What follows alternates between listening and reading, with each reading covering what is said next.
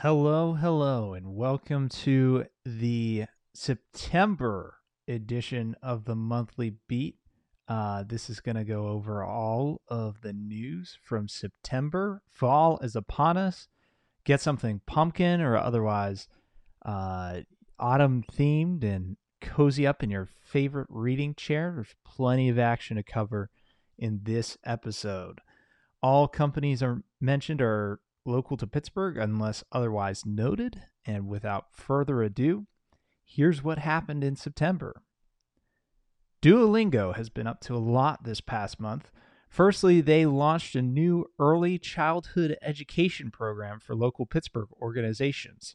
The 9 organizations that are receiving funding are Brightside Academy Early Education in East Liberty, Child's Way, Davis Family Healthcare, Eastminster Childcare, Homewood Brushton, YWCA, Hope Academy, powered by Hosanna House, McCoy's Learning Center LLC, Mount Ararat Early Childhood Development Center, and Shady Lane School. Each of these early childhood development organizations will receive up to $80,000 in funding.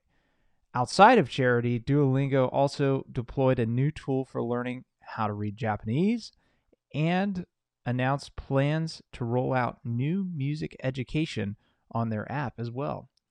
Awesome to see Duolingo giving back to the community, of course, and I'm planning on giving the Japanese tool a try so that I can increase my ability to read manga. The PRT, yes, that's the bus, the T, the Mon and Duquesne inclines, now supports paying fare with your phone on all of those. Unfortunately, you can't just use Apple or Google Wallet and instead have to rely on either the Transit or Ready to Ride apps. This functionality is supplied by a tech firm called Masabi, based in London. And you can find more info at the link in the post on how to buy tickets and passes. This is pretty huge for those of us who don't carry a PRT card regularly. So you can just hop on things and pay for it on your phone. The co-founders of former Ford and Volkswagen-backed self-driving company Argo AI have now publicly launched their new startup, Stack AV. The newly formed company has nearly $1 billion in backing for the massive Japanese investment firm SoftBank. But get this, they aren't doing cars anymore. They're doing trucks, says Brian Selesky in this Q&A that we have linked here in the post. He says it's because of the market opportunity, but I also just wonder if it may be because self-driving trucks are easier to implement than self-driving cars. Sounds a lot like another Pittsburgh-based autonomous vehicle firm I know, so it'll be interesting to see which is more successful in the years to come. They're also hiring like crazy, so if you're looking to get into something like this, check out the link at the post. Speaking of Aurora, their CEO testified to Congress this past month about the future of autonomous trucking. He argued that the technology will not only complement the current workforce of truckers and not replace current workers by emphasizing a labor shortage that's been observed in that sector of about 80,000 truckers. He also responded to questions about the safety of the technology and how it would be deployed. I wonder if Brian Selesky is jealous. Astrobotic has begun work on 2 contracts from NASA to research better ways to land on the moon. This includes replicating moon gravity in a test environment as well as simulating the cratering caused by rockets on moon soil when landing. Pitt's Bioforge building is now approved for construction at Hazelwood Green, paving the way for cell and gene therapy technologies to be developed there.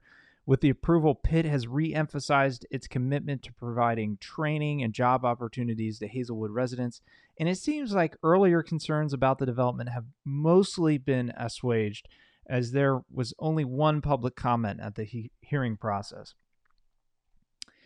Pittsburgh Technology Council published their State of the Industry report this past month. Next, Pittsburgh wrote up a great summary of its findings. I've linked it in the post, with a highlight being an expectation that AI will greatly impact the local tech industry. But then again, where is AI not having an impact these days? Last but not least, Out in Tech, an international nonprofit community connecting LGBTQ plus tech professionals, started a Pittsburgh chapter this month. If you're interested in getting involved, you can sign up at the link in our post. For the months ahead, Pittsburgh Robotics Discovery Days back at the David L. Lawrence on November 16th. The event showcases robotics, automation, and artificial intelligence technologies, featuring live demonstrations and opportunities to connect with local companies. Get your free tickets at the link in the post. And on a personal note, I'm looking for guest writers. Do you have a local Pittsburgh tech topic you'd like to wax poetic about? Hit me up. Spoiler alert, it's not a paid gig, but would be more than willing to host or repost your piece if you want to publish somewhere else as well to get that money. Thanks so much for listening and for reading, and have a wonderful weekend.